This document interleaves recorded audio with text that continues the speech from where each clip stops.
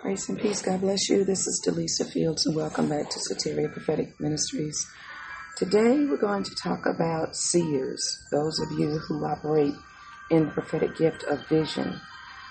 We hear a lot about prophets and the prophetic, and, prophets typically get, they get the platform, I guess I should say, but you don't hear a whole lot about seers, and it almost makes for some mysticism there where, God has people that he's anointed in the gift of vision. And it's just hard sometimes to find,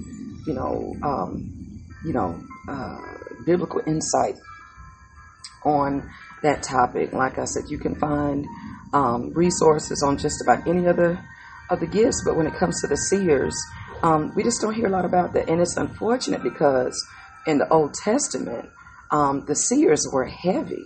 God spoke primarily through the seers. As a matter of fact, Samuel, who was one of the most respected prophets during that time, was first a seer.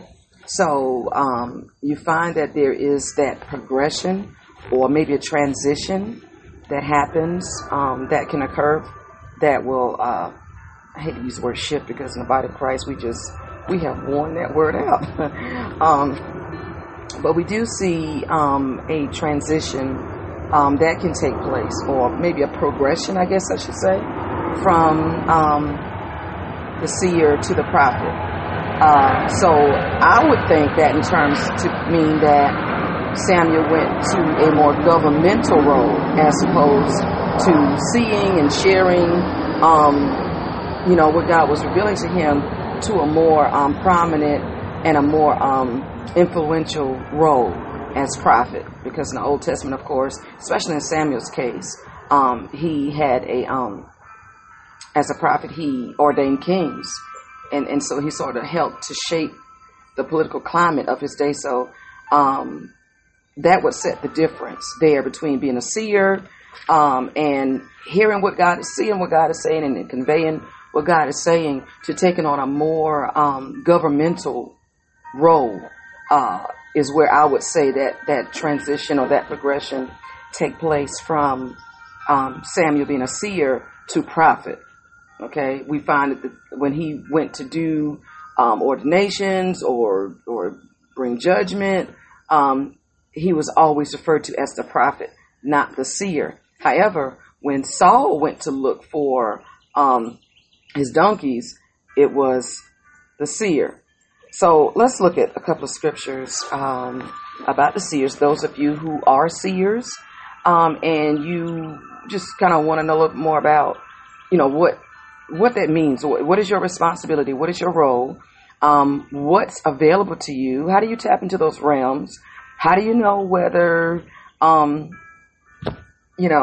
which realm you're tapping into? Those are some good questions. And then how do you interpret what you're seeing? How do you interpret what you've seen as a seer?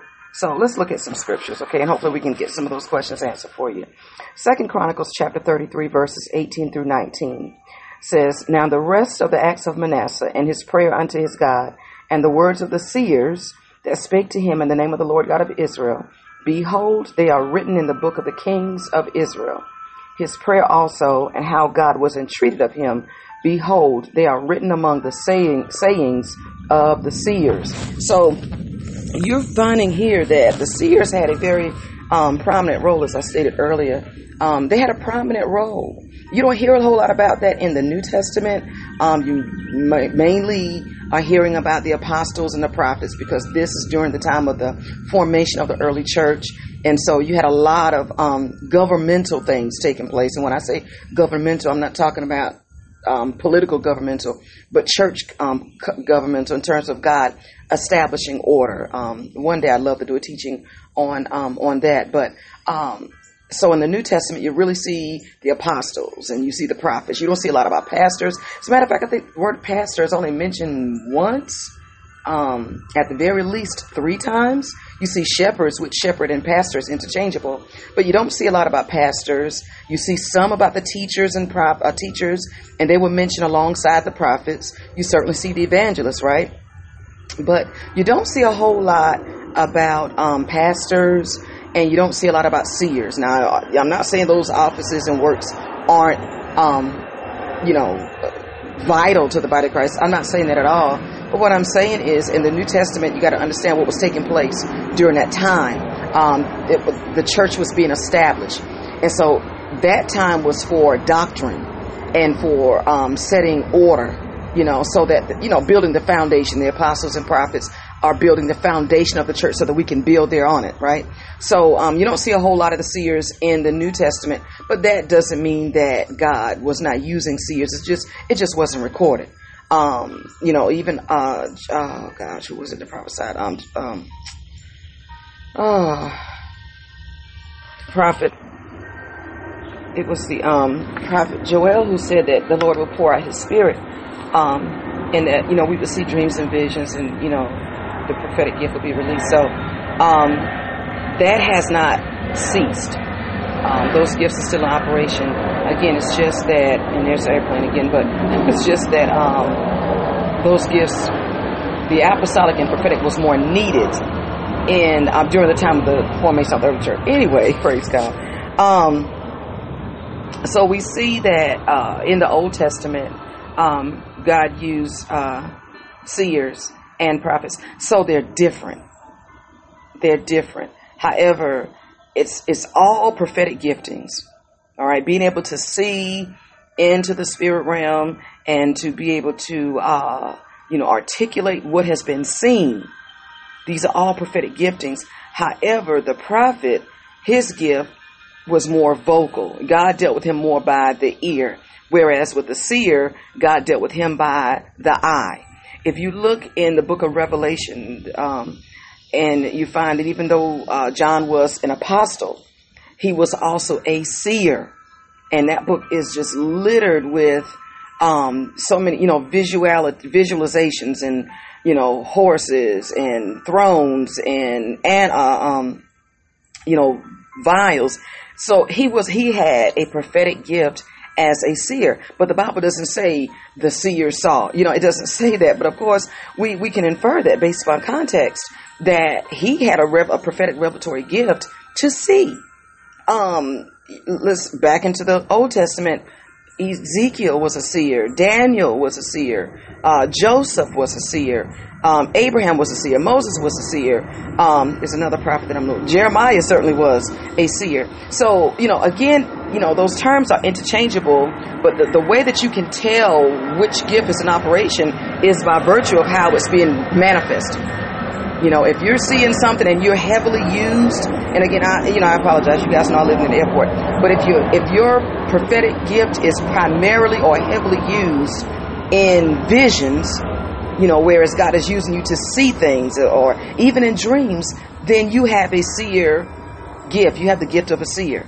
You have to have the anointing of a seer. It's a prophetic gift, but you have the anointing of a seer, as opposed to you're hearing God, you're just hypersensitive. You have a hypersensitivity to the voice of God. You can hear God through anything.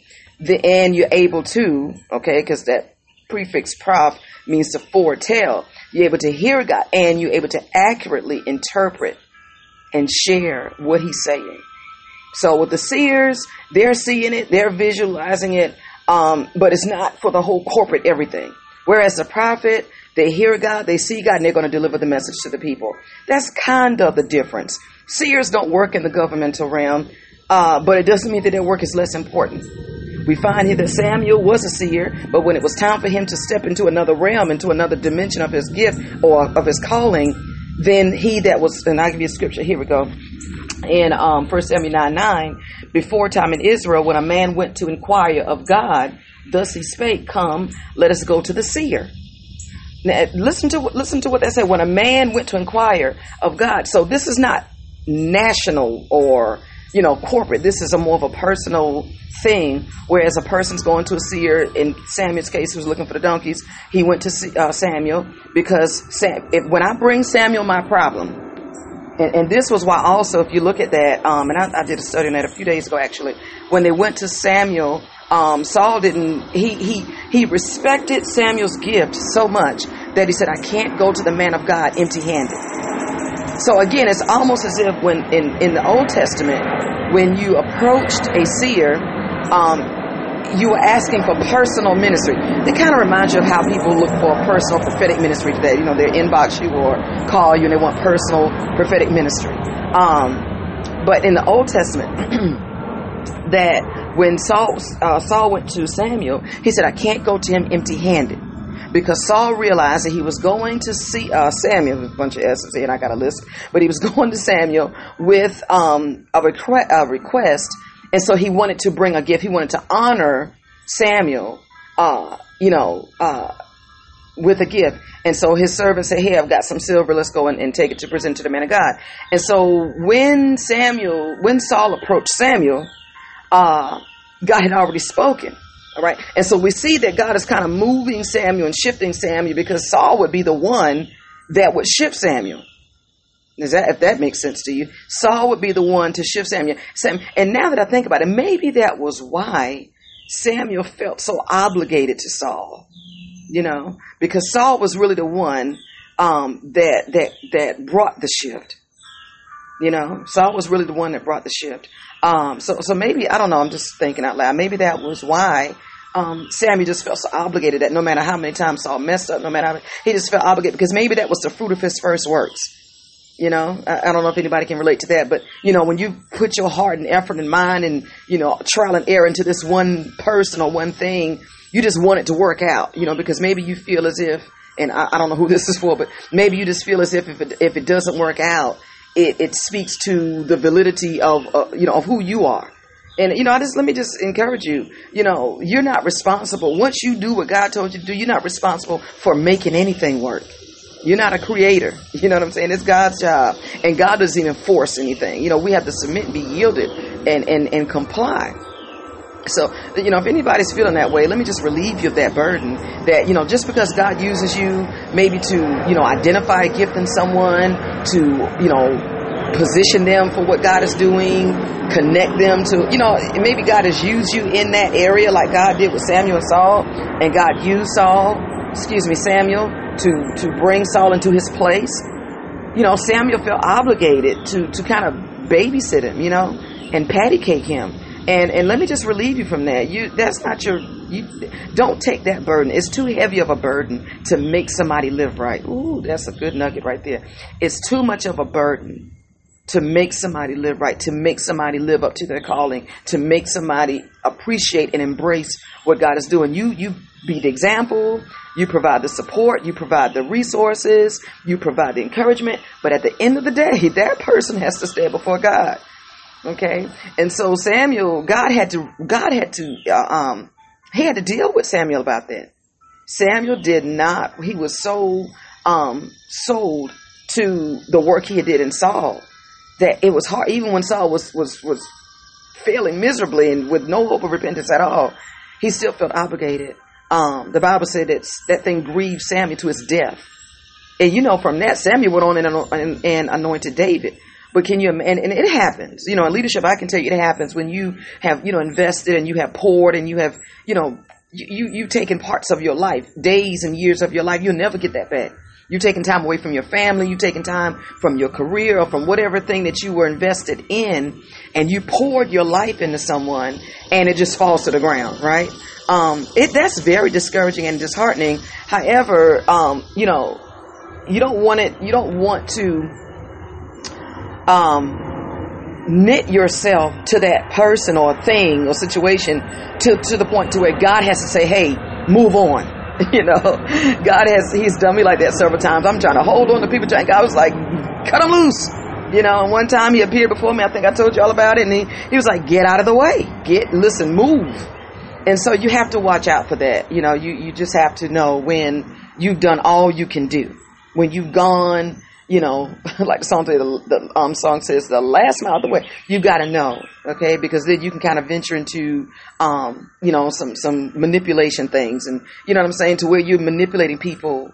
Even though it's charismatic witchcraft, you may not even think that you're doing it, that you're operating in manipulation, but you are, because you're forcing someone to do something against their will. Now it's different when they're reluctant, because all of us have. I know I've had seasons where I'm just like, oh, I really don't want to do this, but you're going to do it, right? And maybe you need a little pep talk and an encouragement, some support, and then you'll get up and do it, as opposed to someone who just doesn't want to do it, and you still tell them, come on, you can do it. God said you're going to do it. God's going to be angry. Then you have to watch that, because that's when you're operating in charismatic witchcraft and manipulation. All right. It's a very thin line, people of God. You've got to know the difference. Those of you, if you're in senior leadership, you have to know when to push your people and know when to take your hands off. Okay. Because you can't push anyone beyond their will. Okay. So praise the Lord. So 1 Samuel 9 verse 9, the Bible says, come and let us go to the seer, for he that is now called a prophet was before time called the seer. And of course, we're talking about Samuel, and I talked about a transition from there. So as a seer, you can transition from seer to prophet. Jeremiah did. Many of the people of old did. Many of the people of the new have done that. It's a graduate process. Jeremiah, when the Lord says, Jeremiah, what do you see? And Jeremiah would see, it was kind of like God was walking him through it, and to the point to where you get comfortable with what you see. You get comfortable, because listen, as a seer, which was my first works in the prophetic at 5 years old, I'll never forget. I started seeing things, and I could not, things would turn to pictures right in front of me. So even though I knew, now I know, in hindsight, I know that God was forming me as a prophet. My first works were as a seer. I remember one time, I've got testimonies to boot, but I remember one time I was sitting in my dad's church. I had to be about maybe 10 or 11. And the Spirit of God was really strong. Demons were crying out. There was deliverance taking place and so forth. And I was sitting in the back, maybe about 4 rows from the front of the church, and just sitting there, just waiting for everybody to get up off the altar so we can dismiss. Typical PK, right? And all of a sudden, I went into open vision. I was staring at the back of the chair in front of me, and I went into an open vision, and I saw the rapture take place. Now, picture this, a 10-year-old kid seeing something like the rapture taking place. And I will never, ever, ever forget it. So I'm sitting there, and I saw the Lord descend from heaven, dressed all in white. And I saw the saints of God rising up. It almost looked like a vacuum. If that can get, that's the seer gift, where you're seeing things, and as you're talking, you're describing it. That's those of you seers. And can I say this? Let me just deviate from 1 minute. Many times we have children, or we as children, but many times we have children, grandchildren, and you can, if you're prophetic, and if your discernment is working, you hadn't shut that switch off, but if your discernment is working, many times you can pick up on prophetic gifts in your children, because that's when a lot of that begins to wake up. A lot of it wakes up in your youth. In Samuel's case, that seer woke up in him, and notice I said woke up, because God put these things in us at birth. And so there are environments that are conducive to that gift growing, budding, nurturing, developing, and being used. The more you use your gift, the stronger it becomes. That's what the Bible talks about, that by reason of use, you strengthen your muscles, your grace, your gifts. So by reason of use, the more you use it. This is why in my church, every Sunday I have my prophets get up, release a word. And you would think, and I know I'm all over the place. I'm a prophet. I do that, y'all. But, you would think that, you're in a prophetic atmosphere, you're in a prophetic church, and you have a prophetic gift, and you have a prophet, who's been walking with the Lord for a minute, pulling that thing out of you. You would think, you would want to do that. But I found in some cases, I'm actually having to get up, give a word, hello, come on, so I don't really know what that is. Maybe it's reluctance. It could be fear. Some of them are, struggling with fear, and some of them have some mental things, emotional things going on. Maybe some mental things. I don't know. But, when you are in an environment that is conducive to growth, there's no limit to what God can do, except you limit what God can do. Okay. Samuel was a child in the temple, even though he was under Eli and was surrounded by Hophni and Phinehas. He was still in the temple. You understand what I'm saying? His job was to keep the light on, keep the oil, keep the lamp lit. So that was the conduit. It was the thing that prepared him and that readied him and that postured him to grow, to hear God. And you knew it had to been God doing it, because Eli couldn't even, after the third time, he finally got a clue. Oh, yes, God's speaking to you. So what I'm saying is, there are times that there are giftings in you from a child or from your children or your grandchildren that someone needs to be able to identify. All right. And then if you're in a nurturing environment, when I say nurturing, I mean one that is nurturing to you as a prophet or a seer or whatever your gift is, and you're in an environment that will invest. As parents, we invested in our children's musical abilities. I mean, it's in our bloodline, but we purchased. I can't tell you how many instruments I had purchased over the years. I just, how many microphones and amps and speakers and speaker cables and wires and drums and bass guitars and lead guitars and keyboards on top of keyboards on top of, I can't tell you how many times, because you invest, when you see a gift, again, seeing it. And let me just say this, and pardon me if I'm all over the place. Just bear with me, would you? And just bear with me and learn my spirit. Learn how I flow. So, as a child, I noticed in all of my, as a parent, I noticed in all of my children gifts. The same way my father noticed it in me, my mother noticed it in me. My mother noticed, she saw the leadership in me. So there were times, she would come to me, and I'm the oldest, but she would come to me and say, Lisa, what do you think about this? And I'm like, I'm just a kid. I'm just trying to eat peanut butter and jelly sandwich and watch cartoons. I'm not really ready to handle, that. But she saw leadership in me. My father saw the prophetic in me. And so by them investing in me, my mother bought my typewriter. My very first, and now here I am, can't stop writing books. To the point I'm publishing them for other folks. I've got my bookshelf fell on me, collapsed. I've got hundreds of books sitting in the middle of my she shack. Just surrounded by books. My mother invested that in me. She bought a typewriter for Christmas, and every Christmas she would always buy books. By the time I was in elementary school, I'm staying after school, and we lived behind the school at the time, and I would walk home with a book. Every day with a book. I'm helping my teacher clean up the classroom, and I'm taking books home. At the end of the school year, I'm taking books home. I went to the library one summer and read every book in the young adult section. I read so many books, they gave me an award. They had a ice cream party. They had never done that before. I mean, that was an apostolic word. They had never done that before. Maybe I birthed the book club there. I don't know. I need to go back and check. But, I had just always had that love for books. But my parents invested in me because they saw something in me. They saw a gift in me, a love to learn, a love for learning. They saw a love for writing. My father saw a love for, the supernatural, the spiritual realm. Okay. And so as a parent, I'm now, because I was raised in a nurturing environment that nurtured my giftings. Now as a parent, it's easy for me to identify that in my children and in others. One of the reasons why, many people call me mom and, have connected to me is because God has, given me a nurturing spirit. He's given me the spirit of a mother to identify, to nurture, to train, to raise up, even to chastise. And I still do it in love. Even now, I've got a few phone calls I got to make. But, it's just, God put that in me. But it was nurtured in me from a child. Okay? And so in my children, I saw that. I saw that things in them as a seer. I saw things in my children and I invested in that. My son, I saw that he loved music. Whenever my dad would play bass guitar and lead, my dad plays about 9 instruments.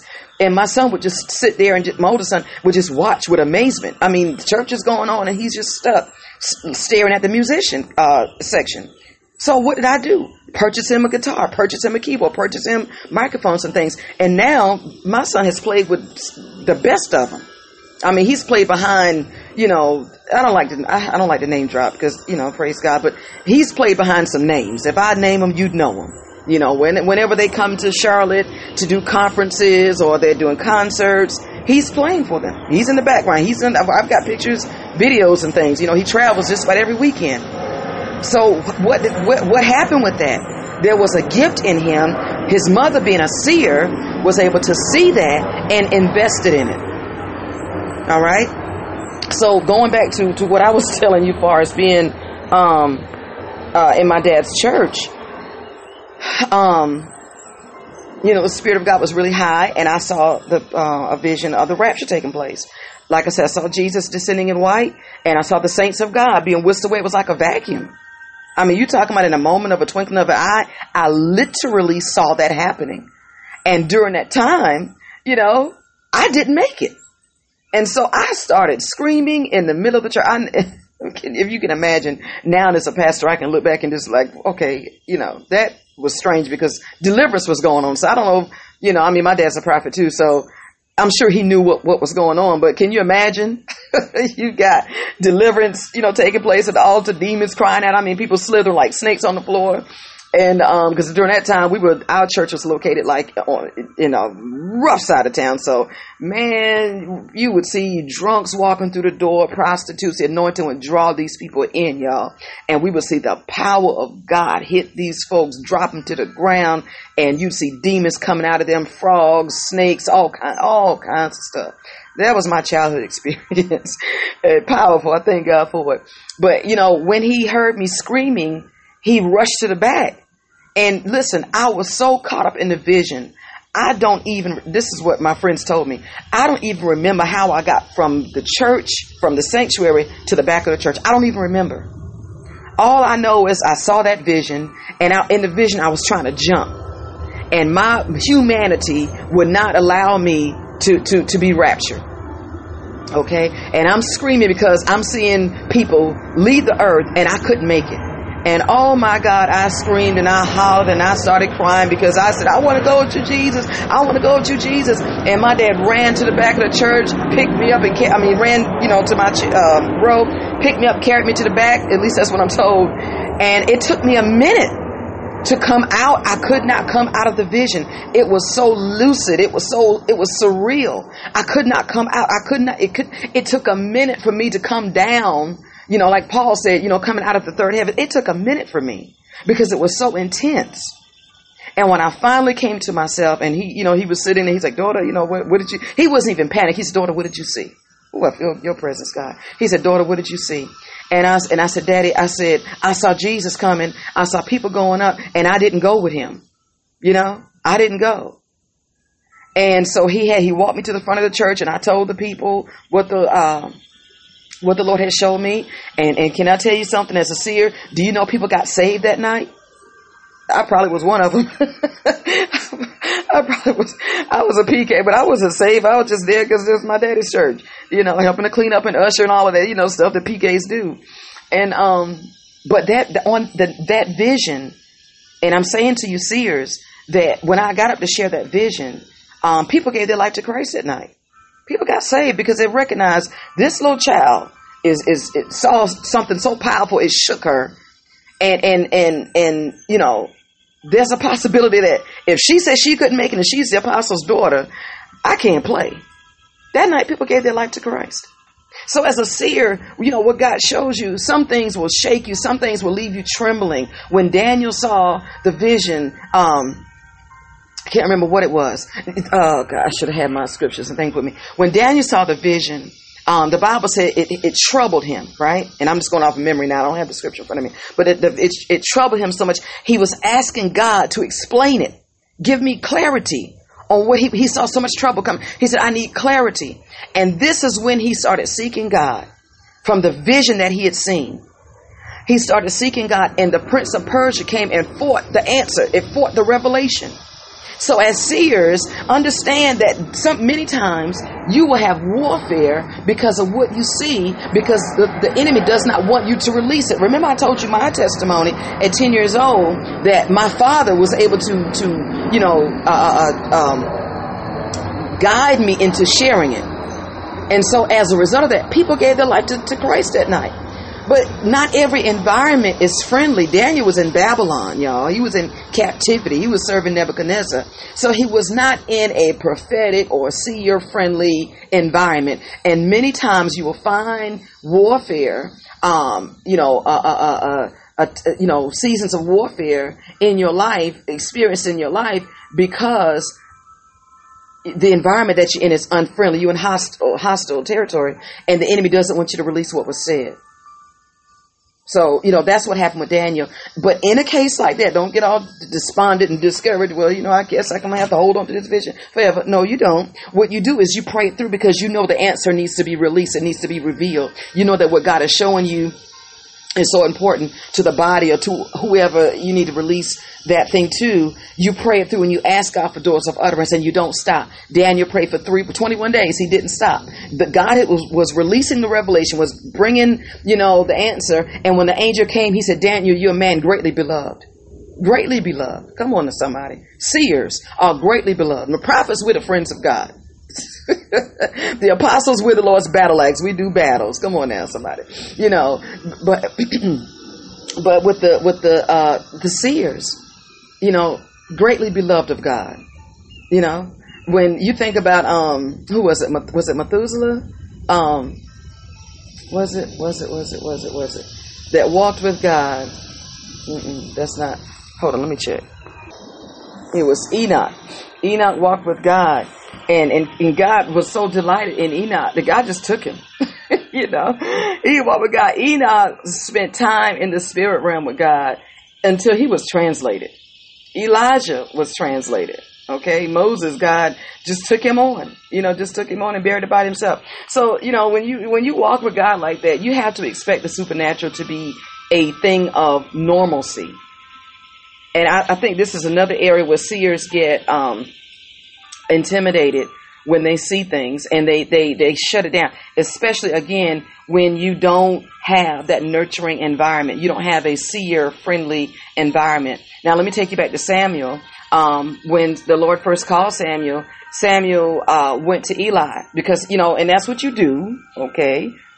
You go to the person in authority and you confer with them. This is what God is showing me. This is what God is doing in me. This, especially when you don't know, right? You go to your person of authority and you share with them what God is revealing or what God is doing with you. And then that person should be in position to help navigate you to what you need to do next. All right. There was another scripture that just came to mind when Saul was on the road to Damascus, and the Lord told him to go to I think it was Ananias he went to, if I'm not mistaken. And he said, go show yourself there. So the Lord told him to show himself to Ananias, right? So you need people. I know we have those that I only hear God, I only report to God. But I just encourage you to search the scriptures and just see what the Word of God has to say about that. So Samuel went to Eli thinking that Eli would help navigate him and show him, and that didn't happen on 2 occasions. Thank God that on the third time, Eli finally got a clue. Okay, otherwise that gift could have been shut down. But I believe God would not allow that because it was time for Eli's judgment, or for the house of Eli to fall, basically. So, you again, like I said, you find seers a lot in the Old Testament, in 1 Chronicles chapter 21, verses 9 through 11. And the Lord speaking to Gad, David's seer, saying, go and tell David, thus saith the Lord, I offer 3 things, choose one of them that I may do it to thee. So Gad came to David and said to him, thus saith the Lord, choose. All right.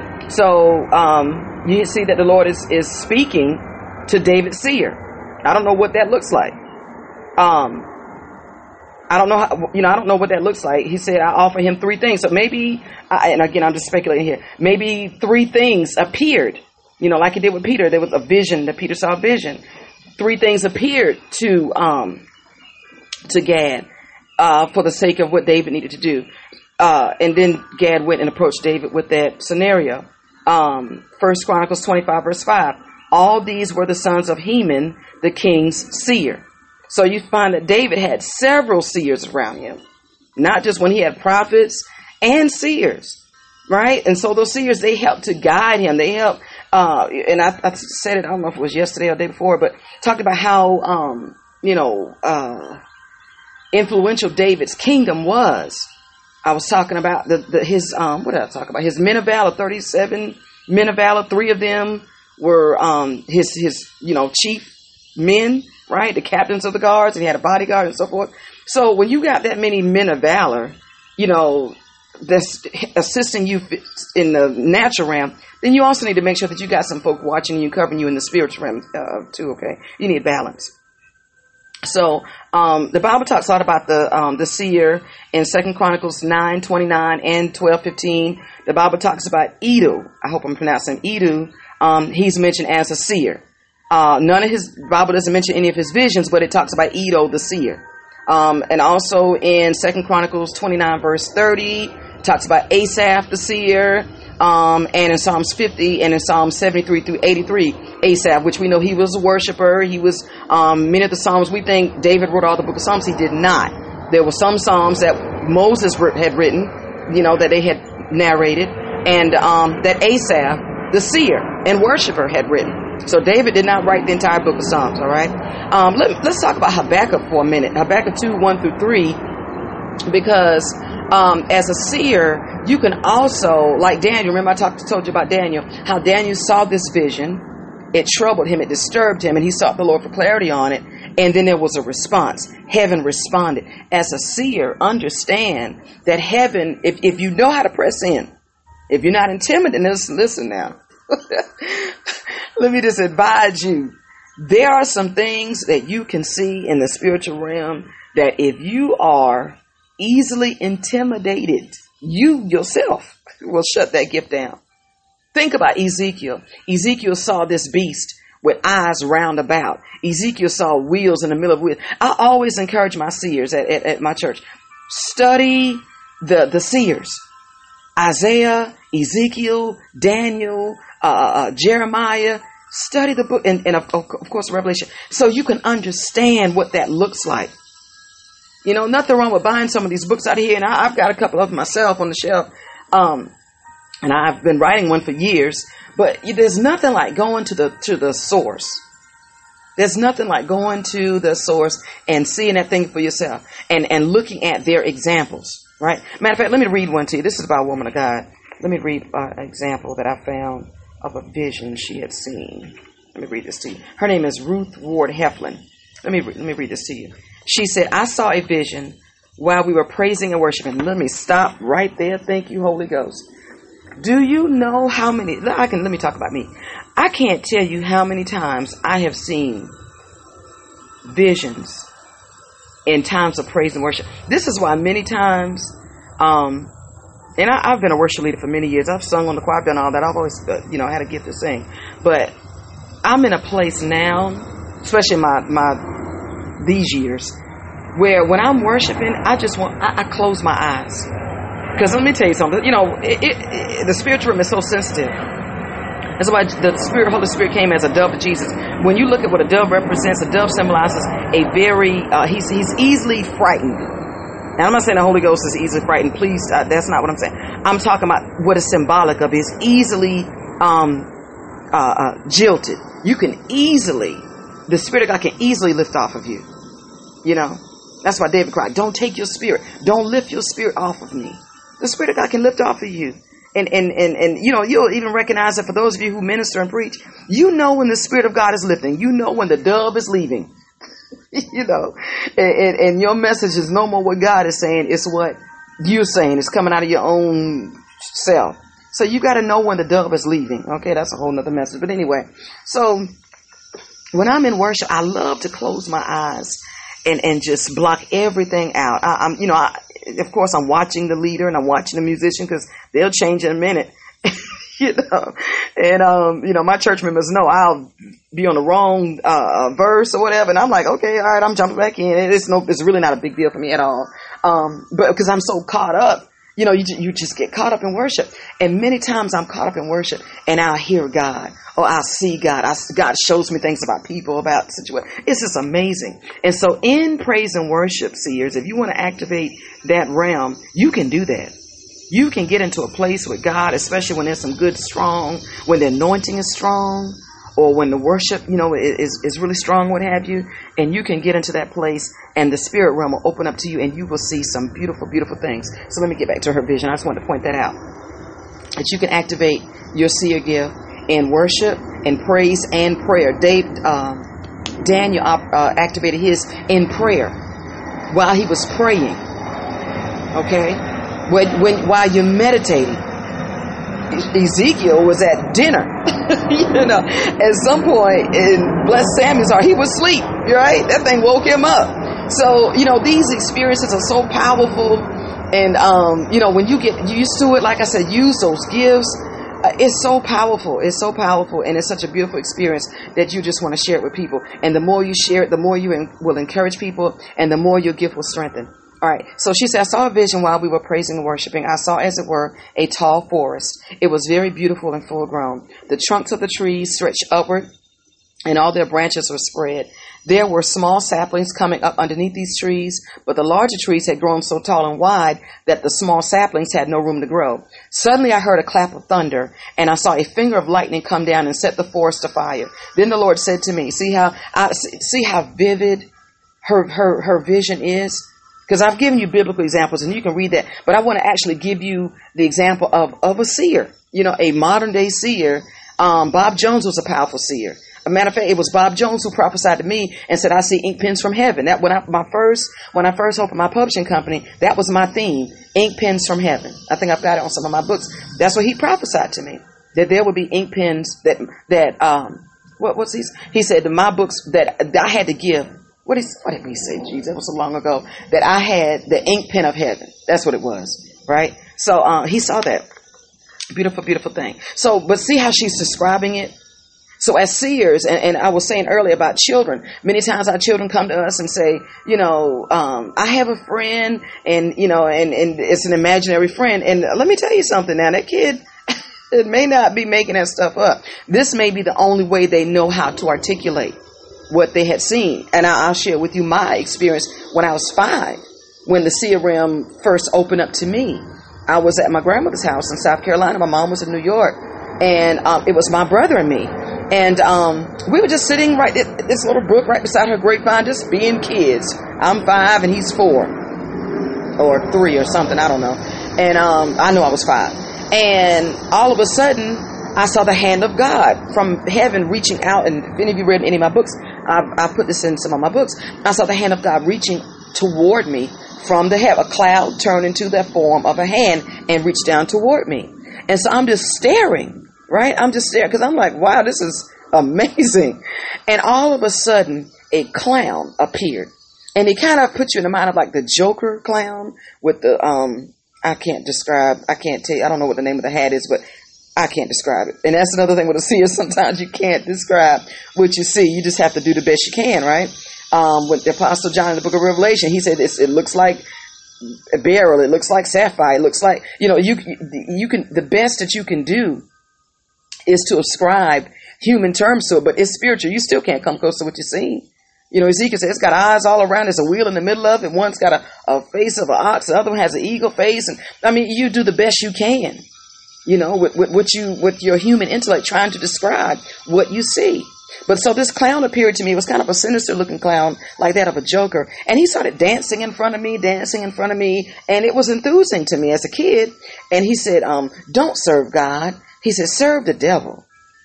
And, he said, you don't want to serve God. Now, this was immediately after I had seen the hand of God reach down toward me. Immediately, that clown came dancing in front of me. Oh, this was all in the vision. You don't want to serve God. Serve me. He's dancing, like you would entice a kid. And then all of a sudden I heard the Lord, it's like he superimposed over the devil. And he said, tell the devil, we will not serve you. And he was speaking for me and my brother. We will not serve you. We will serve God. This was at 5 years old. Was my first supernatural experience. Later on, I was maybe 7, or it was a couple of years after that, or maybe 11. I don't know. It was somewhere between 7 and 9, somewhere around that. It was before that rapture incident, I'll tell you that. And I went to a vision. I was looking outside, and I saw that I was in this car. And in this car, it was driving fast. I mean, it was zooming down the highway, but it was driving in total darkness. And behind the car was flames of fire. And I jumped up, and I was, had told my dad what I had. I think I called him and told him what I had seen. And he said it was hellfire that was like consuming people. It was chasing people, and these were people held captive in darkness, and hellfire was on their heels, and they didn't even know it. So I saw hell.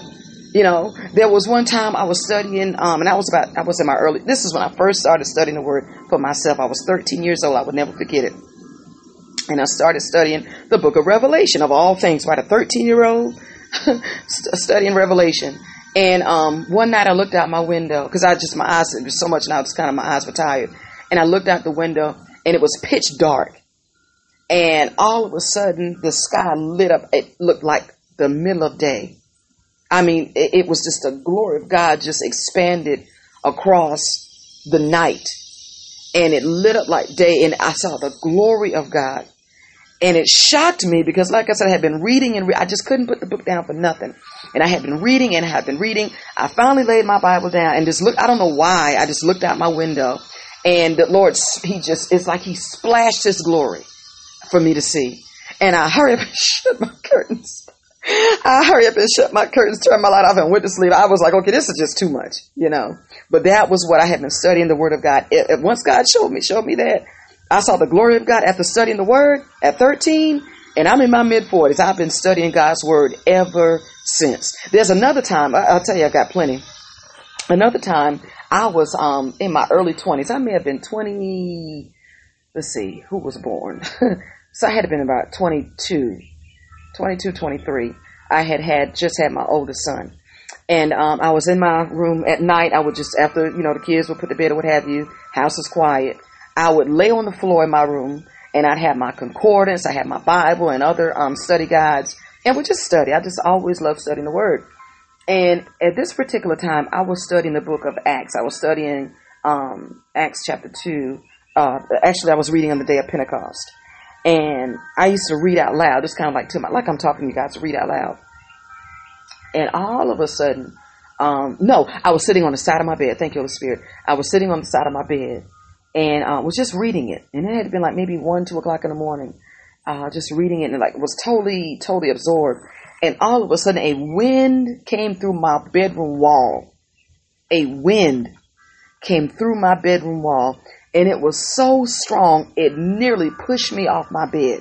And so I had to hold on. I had one hand on the wall behind me, and I had my other hand on my my nightstand, trying to keep from being pushed off the bed. That's how strong that wind was. And it was the same wind that I was studying in Acts chapter 2, I experienced it in my bedroom. And when you're talking about it filled the house, that wind was so strong, I started speaking in tongues. And I'll say, wow, God allowed me to experience what happened on the day of Pentecost. It was powerful. Do you hear me? So anyway, let me get back to this woman's vision. So suddenly I heard a clap of thunder, and I saw a finger of lightning come down and set the forest afire. Then the Lord said to me, this is a prescribed burning. It is prescribed so that the dross can be burned away, and then the new growth can come in. He says to you tonight that without the burning off of the old, the new cannot be filled. I want to stop there because she goes on. I don't want to take more time. But first of all, she tells you what she saw. I see these trees, and then I see the saplings. And the saplings did not have room to grow because the trees were so tall and wide that it was taking up room. And then she heard thunder, right? And so the thunder came, and after thunder came lightning. And then she talks about how the lightning started a fire. It was an intentional fire. So, oh my gosh, this is so powerful. Let me just read the rest of you. So she said, he says to you tonight that without the burning off of the old, the new cannot be fulfilled. This is the night I prophesy this to us too. How about that? This is the night that you will feel the fire burning within your soul. God will take away all the debris and the dross. And when the prescribed burning has stopped, the forest will be filled with new growth. Hallelujah. It will be filled with new life. It will be teeming, the Lord says, with life. If the fire does not burn, new growth cannot come forth. I release that prophetically over each of us today, that the fire, this fire is an intentional fire. And that there are things, and one of my daughters, she's a seer too. She releases too, that God is saying he's breaking off the old. God is breaking out the old. And so God is doing some things right now that seems, it seems mysterious. And God is moving in some ways that he's moving in some mysterious ways right now that we don't understand. Excuse me. But it's prescribed and it's intentional. And there's a burning that has to take place. There's a burning in our hearts. There's a burning in our lifestyles. There's even a burning in the way that we administer service to the King. I hear the Lord say there is a burning that has to take place because there are new saplings. It's time for the old trees to move out the way. Old trees can represent religion. All right. Old trees can represent old ways of doing things, that saying we always did it like this. Why do we have to change? God said change is necessary. It is necessary. It is time for the new saplings, the new trees to come forth. God said, make room for the new trees to grow. Many of us are old trees that are just in the way, just old, taking up all the roots, all taking up all the nutrients, taking up everything. So God is sending that purging fire, purifying fire. And can I just say something? And this maybe, I don't know, but I've been seeing a purging and purifying fire for almost a year. I had been seeing a purging, and this is my first time really, this word is influencing me to say it, but this is the first time that I've publicly said it. But I have been seeing a purging and a purifying fire for about a year. And now it finally makes sense. It is an intentional blaze. Don't you love the Spirit of God? And he just spoke to me out of this. Listen, I don't know if you guys got anything out of this, but I just got my answer. I feel like Daniel. Daniel waited 3 weeks. I've waited for a year. God, where did this fire come from? And how much more what's going to be left? And so he is, I got to give God a praise for that. There has been an intentional blaze set. There has been an intentional blaze set. Now, I just took y'all into my thought process. When God speaks to me, that's what I do. I repeat it back to him, probably twice, and then I'll say, and I'll kind of rub my chin and just kind of sit and think. That's my thought process. If you want to know what that looks like, you saw it. So I'll table that for my own personal devotion. But he says, if the fire does not burn, the new growth cannot come forth. And I saw, as it were, she's continuing on, that the fire crackled and it popped and it went throughout the forest, devouring everything in its path. When it had settled down, the Lord spoke to me again and said, instead of a cloud of smoke, there is now a cloud of glory, and you will walk in that cloud of glory. It is a new cloud of glory that you have never walked in before. It brings new growth and new anointing. I have also prepared for you new stretching. God, that's my word right there, Lord Jesus. I have also prepared for you new stretching, and when you leave this place, you will not leave as you came. Hallelujah. You will leave with a newness of life. You will be teeming with the life of God, with the glory of God, such as you have never felt before. I feel the presence of God so strong. And you will be sent forth again and again. Lord, this is my word, says the Lord. The fires of my glory that I send with you into the nations of the world will not be put out. They are prescribed by the hand of your God.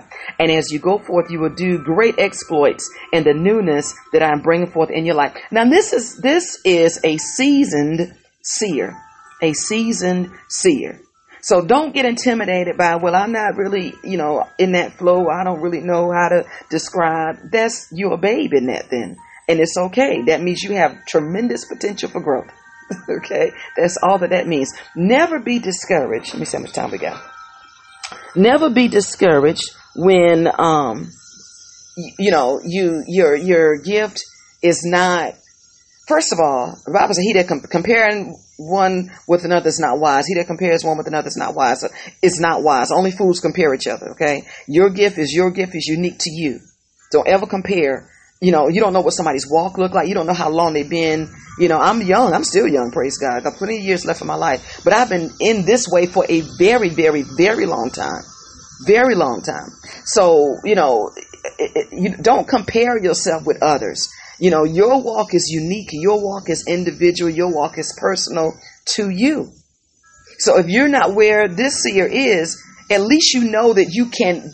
Listen, if you can see where someone else is, that should give you a ruler to know that I can get to that place too.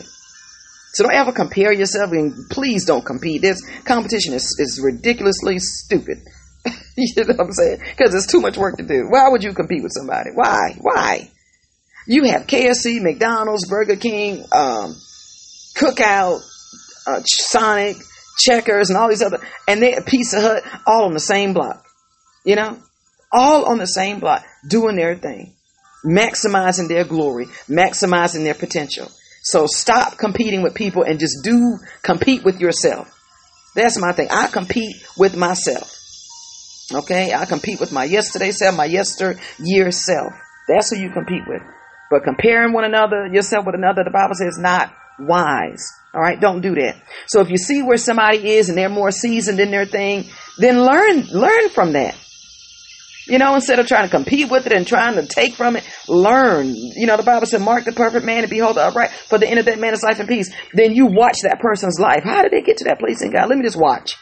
You know, let me be a mentee from afar. Let me just be a pupil, a disciple. Let me just learn. But you can get there. Okay? I'm following my apostle. I'm telling you, I'm on his heels. He's doing great things in the kingdom. And I know my time has not yet come. Right? I'm still raising kids. I've got, 2 in college. I'm finishing up, you know, degrees and stuff. I've got, my baby girl's graduating. I've got things going. I don't have time to be, you know, riding on, driving on. I can't do that right now. So for me to say, well, I must not be an apostle to the nations because, you know, I don't get to go every week. It's not my time. Know your time. My time is to be home. I'm raising a family. This ain't time for me to get out. Then I won't say I'll graduate college and, you know, marry somebody that God is sending them. And, you know, then I'll take off. You know, I'm a road runner. I won't have nothing on me. But right now, it's not my season. And I'm okay with it. I don't have to conjure up a conference to feel relevant. You understand what I'm saying? I have to make time for those that I do. So don't compete. When it's your time, it's your time. All right. I often talk about David. When it was David's time, it was David's time. Nobody could stop him. When it was Saul's time and he's trying to murder people, God said, you know what? Today is your day. Damascus is for you. You'll never do that again. You will never murder another Christian again. Never. Today's your day. You know, when it's your time will come. People got to stop stressing. Some of you are operating in spirits of anxiety. You frustrate yourself because, you know, you ain't frustrating God because, listen, God is not going to respond to your emotions, to your frustration, to your temper tantrums, to your attitudes. He doesn't respond. Let me just help you. And let me help you with this too. You can further delay your seasons by complaining and ask the children of Israel. You can miss God.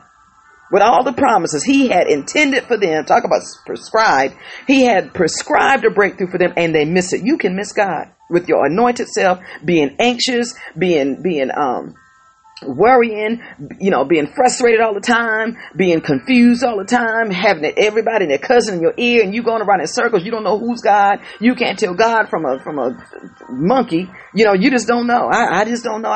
Why don't you know? Why don't you know? Get people out of your ear and get into the Word of God and hear God for yourself. We're too grown for this stuff now. We're too old. I was a child, I spake as a child. When I was a child, I needed my father to hold me by my hand and help walk me through visions and help. Praise God, we still walk together in ministry, but I'm just saying, I don't need him to walk me to the front of the church for me and hand me the mic. I've matured beyond. I'm the one handing mics out now. So when I'm a child, I spoke as a child. I acted like a child. But when I'm a man, adult, mature, you put away childish things. So it's time to put away childish things. We want adult gifts. We want mature gifts, but we're yet acting like children. Paul said, I can't even talk to you as spiritual. I have to talk to you as babes because are you yet carnal? He said, you're still carnal. You're still in the flesh. You're still envying. You're still fighting. You're still contending. You're still gossiping. You're still causing problems. He said, are you spiritual? Are you spiritual minded? Are you ready to have this conversation? Are you ready to go to this next level in God? He said, I can't even talk about things like that with you because you're yet carnal. You won't understand what I'm saying. You won't get it. The carnal mind is enmity against God. It can't please God. He that is in the flesh cannot please God. Okay? So you have to, you want grown-up gifts, grown-up breakthroughs, and you got to be grown up. All right? You got to grow. You have to mature to that place. And trials and tribulations are there. Jesus learned obedience by the things he suffered. Suffering, and it's good for you. David said it was good that I was afflicted. Some afflictions is good. Does it feel good? No. My God, it feels like you're about to die. but it's going to work out for your good. So don't give up. Stop backsliding every week. Stop giving up every month. And just put your hands to the plow and quit looking back. Every time you look back, you listen, when you look back, the clock goes back. Think about it like that. When you look back, come on now. When you turn back, you turn your clock back. You step your breakthrough back. You do that. It's not the devil. We give the enemy too much power. We trample over him. Now, why is the enemy running your life? Tell why. If God is Jesus is Lord and Savior, King of your life, sitting on the throne of your heart, why is the devil in charge? Something is wrong. So I'm coming off of this. We talked a little bit about seers. Let me give this last one about Habakkuk because I gave you that woman's vision. But let me tell you about Habakkuk and then I'm going to let you go. Habakkuk 2:1-3. I will stand up on my watch and set me upon the tower and will watch to see what he will say. So Habakkuk disciplined himself, right, to expect that when he saw something, he expected God to talk to him out of that experience. And that's what Daniel waited on. Daniel was waiting on God to talk out of that experience. This woman's vision that I showed you, she saw the vision and then the Lord spoke to her out of that experience. Brought clarity, brought explanation, brought, insight. So that's the point you want to get to. Not the Lord is showing me, a tree. It's real tall. Period. That's wonderful if you're just starting out. But now if let's grow, let's grow on and ask questions. Why are you showing me this tree, Lord? Ask God questions.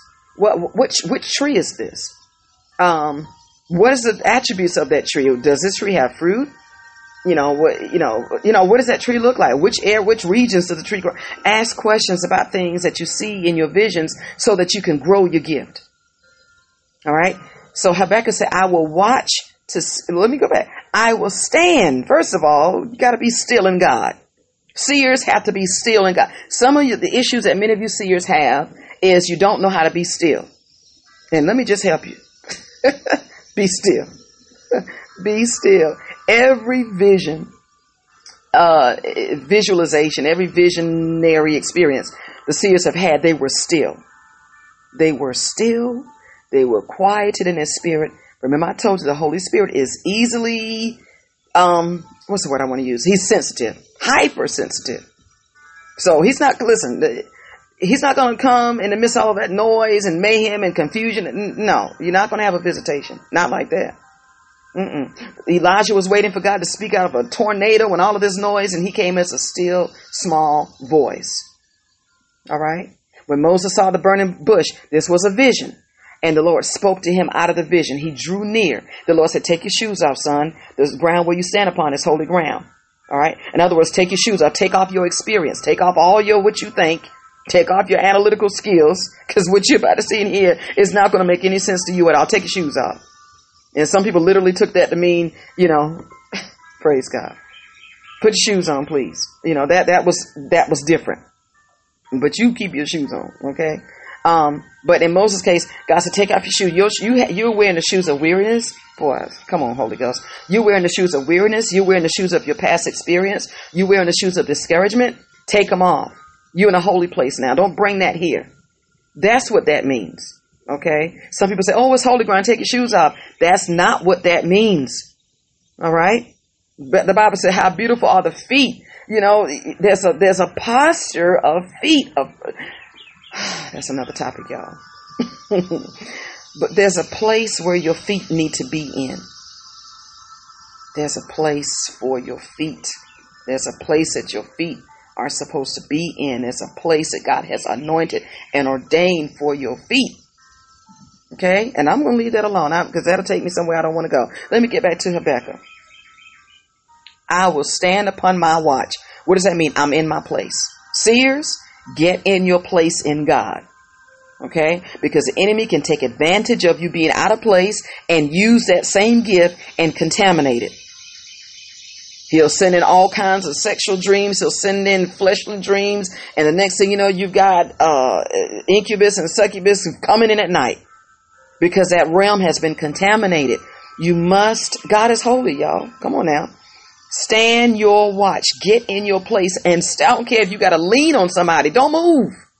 Stop moving. Be still. Praise God. I will stand upon my watch and set me upon the tower. So I'm in a lookout. As seers, you are lookouts. You're always looking out. You are looking out for the welfare of the people of God. David's seers looked out for the benefit of David. They looked out. They were David's lookout men. You know, have you ever been a kid? Oh, of course you've been a kid. But have you had a situation where you're doing something you got no business and you tell one of your siblings or your cousin, hey, watch the door while I get this ice cream or popsicle or whatever, you know. Praise God, that's what we used to do. But, you know, as you know, a seer, that's your job. Your job is to be a watchman, you know, and to look out and see what is God saying for sister so-and-so. What is God saying for brother so-and-so? What is God saying for bishop? What is God saying? What is happening? That's what you do. Okay? He said, I will stand on my watch and I will set upon my tower. In other words, he just stood and watched and would not move. I did a teaching on this years ago about, I think in a school, one of my schools of prophets, a prayer, I think it was School of Prayer. And I talked about the watchman intercessor and just about how they would change shifts and you could not sleep. If you slept, you lost your job. You were fired. And you just, listen, and when you were fired from being a watchman, you didn't just go home and no, you had to move. You were disgraced. Lord God, thank God for Jesus. Because wouldn't some of us be in a pickle? So the watchman, the seer, he would stand upon the watch. Habakkuk 2:1-3, read this for yourself. And set up on the tower to watch, to see what they expected God to show him something, They expected God. When you are a seer, the supernatural realm is supposed to be normal to you. You're not supposed to freak out every time you see a vision, like I did. You know, I had a fit, disrupted the whole church. I disrupted the whole church. Y'all, as I'm talking to you, I just see a whole bunch of butterflies. I have never seen butterflies like that before. Wow, God. So, you know, when you get used to that, it's nothing strange. You expect God. You don't pass out and have a heart attack and heart palpitations and sweating. You know, it's normal. It's normal. It should be normal to you as a seer to see. That's what you see for. That's what God gave you these anointed prophetic eyes to see. I will watch and see what he will say to me. And then listen. And the Lord answered me. Hello, somebody. As the prophet, as the seer is expecting God, the Lord said, I'm coming to meet that expectation. And the Lord said, write the vision. And, you know, many of us quote that, write the vision, make it plain, and he may run, and, you know, all that. He said, for the vision is yet for an appointed time. In other words, what I'm getting ready to show you, write this down. Listen, because this may not take place in the next day or the next month, and I don't want you to forget, it's very important. There are some visions, like this woman wrote this vision, I don't know how long ago. I thank God she did, because you know what, they spoke to me in my today's season. So there are some visions as seers that you know, also ask God for a scribal anointing so you can write them down. And then go back, because some of that what God is showing you, some of it is for today, some of it may be for another season. And God will let you know, hey, go back and open this, like he did Ahasuerus. Go back over the books. And Ahasuerus, he was a wicked king, but he had no sense to hear God to say, go back over the books. And he opened the books up, you know. For the vision is yet for an appointed time, but at the end it shall speak and not lie. Though it tarry, wait for it, because it will surely come. It will not tarry. So I'm stopping there. We talked about seers, and just giving you some more insight as to what, you know, how you can function in that. And like I said, don't be intimidated by the fact that you're not as seasoned in it as you would like. Or for those of you who are walking in yourself, keep walking. Keep walking and encourage those who are seers, because it is a struggle when you know, especially if you're in an environment that is not conducive for seers. Some people say, get on away from me, you crazy child. You know, seeing things, you imaginary people that think you got mind problems, you know, they'll think you're crazy. Like Eli told Samuel, go lay down. You know, and we do that. We lay down, and our gifts have lain down, and some of our gifts are dormant. But in Jesus' name, you get up and bring your gift with you. Stand up, rise up, and bring that seer gift. We need seers. Your church needs you to operate as a seer. Your family needs you to operate as a seer. Listen, if I would be here all day, I would be here all day. The Lord showed me one time in prayer. I'm going to say this, y'all. The Lord showed me one time in prayer. This is, in the 90s. We were in noonday prayer, and I saw a vision of my grandmother. I saw she was passing away. And I told my mom, when I saw that, I fell to my knees and I started praying and interceding at that moment. After prayer, I told my mom, I said, we've got to go and spend time with my grandmother. Excuse me. We went down to my grandmother's hometown, spent time with her, brought her back to Charlotte to church, prayed over her, right? Guess what? 2 weeks later, grandmother passed away. Do you see what I'm saying? Your family needs you to see. He needs you to see. There was a time years ago, the Lord showed me that I was going to have a miscarriage. And it happened, and God prepared me for it. It happened just like He showed it to me, and I didn't freak out and lose my mind, and God healed me so supernaturally from it that it's not traumatic for me to talk about it. God showed me, and I honestly I don't know why. Maybe the baby was going to have something wrong, or I don't know. I don't know what that looks like, but I know God told me that He said this child you will miscarry, and I did. But God brought me through it. So God will, and listen, I'd be here all day. I would be here all day telling you about the things that God has revealed to me. Ooh, I don't have time. But what I'm trying to get you, those of you who are seers, those of you that are kind of struggling in your thing, please submit your gift wholly, WHOLLY. Submit it wholly to God, because we need seers. We thank God for the prophets and they're hearing and they're declaring, but seers, what you have is important too. And just because you may not be able to hear God, like, maybe some others, God is still speaking to you, but He's speaking to you out of objects and out of situations and out of, visionary experiences. You are valuable and you are important in the body, and we need you. You make up the parts of the whole body functioning the way Jesus Christ intended it to.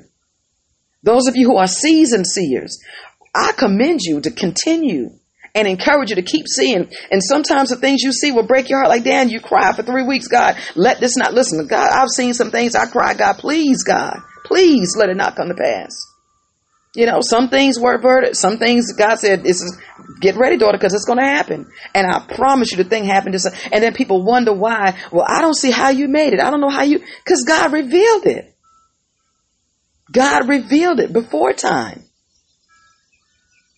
And as He revealed it, He gave you the grace to walk it through. So we love you in Jesus' name. And I pray that my message podcast today has been a blessing to you. And grow in the grace, you all, those of you who are seers, grow in your grace, and, expect God to speak to you. Cultivate a personal atmosphere in your life where God can do that, because God is holy. And He's not going to dwell any place. So cultivate an environment. Don't go and get weird, but cultivate a sanctified lifestyle that attracts the presence of God, so that He will speak to you, and it's not cloudy or mysterious or anything, of that nature. And whatever you do, keep doors shut to the enemy. Keep your ear gates sanctified, because what you hear can influence what you see, right? I gave you scripture. They're seeing and they're hearing. So you want to make sure that what you're hearing is not contaminating what you're seeing. All right. God bless you. Until next time, grace and peace.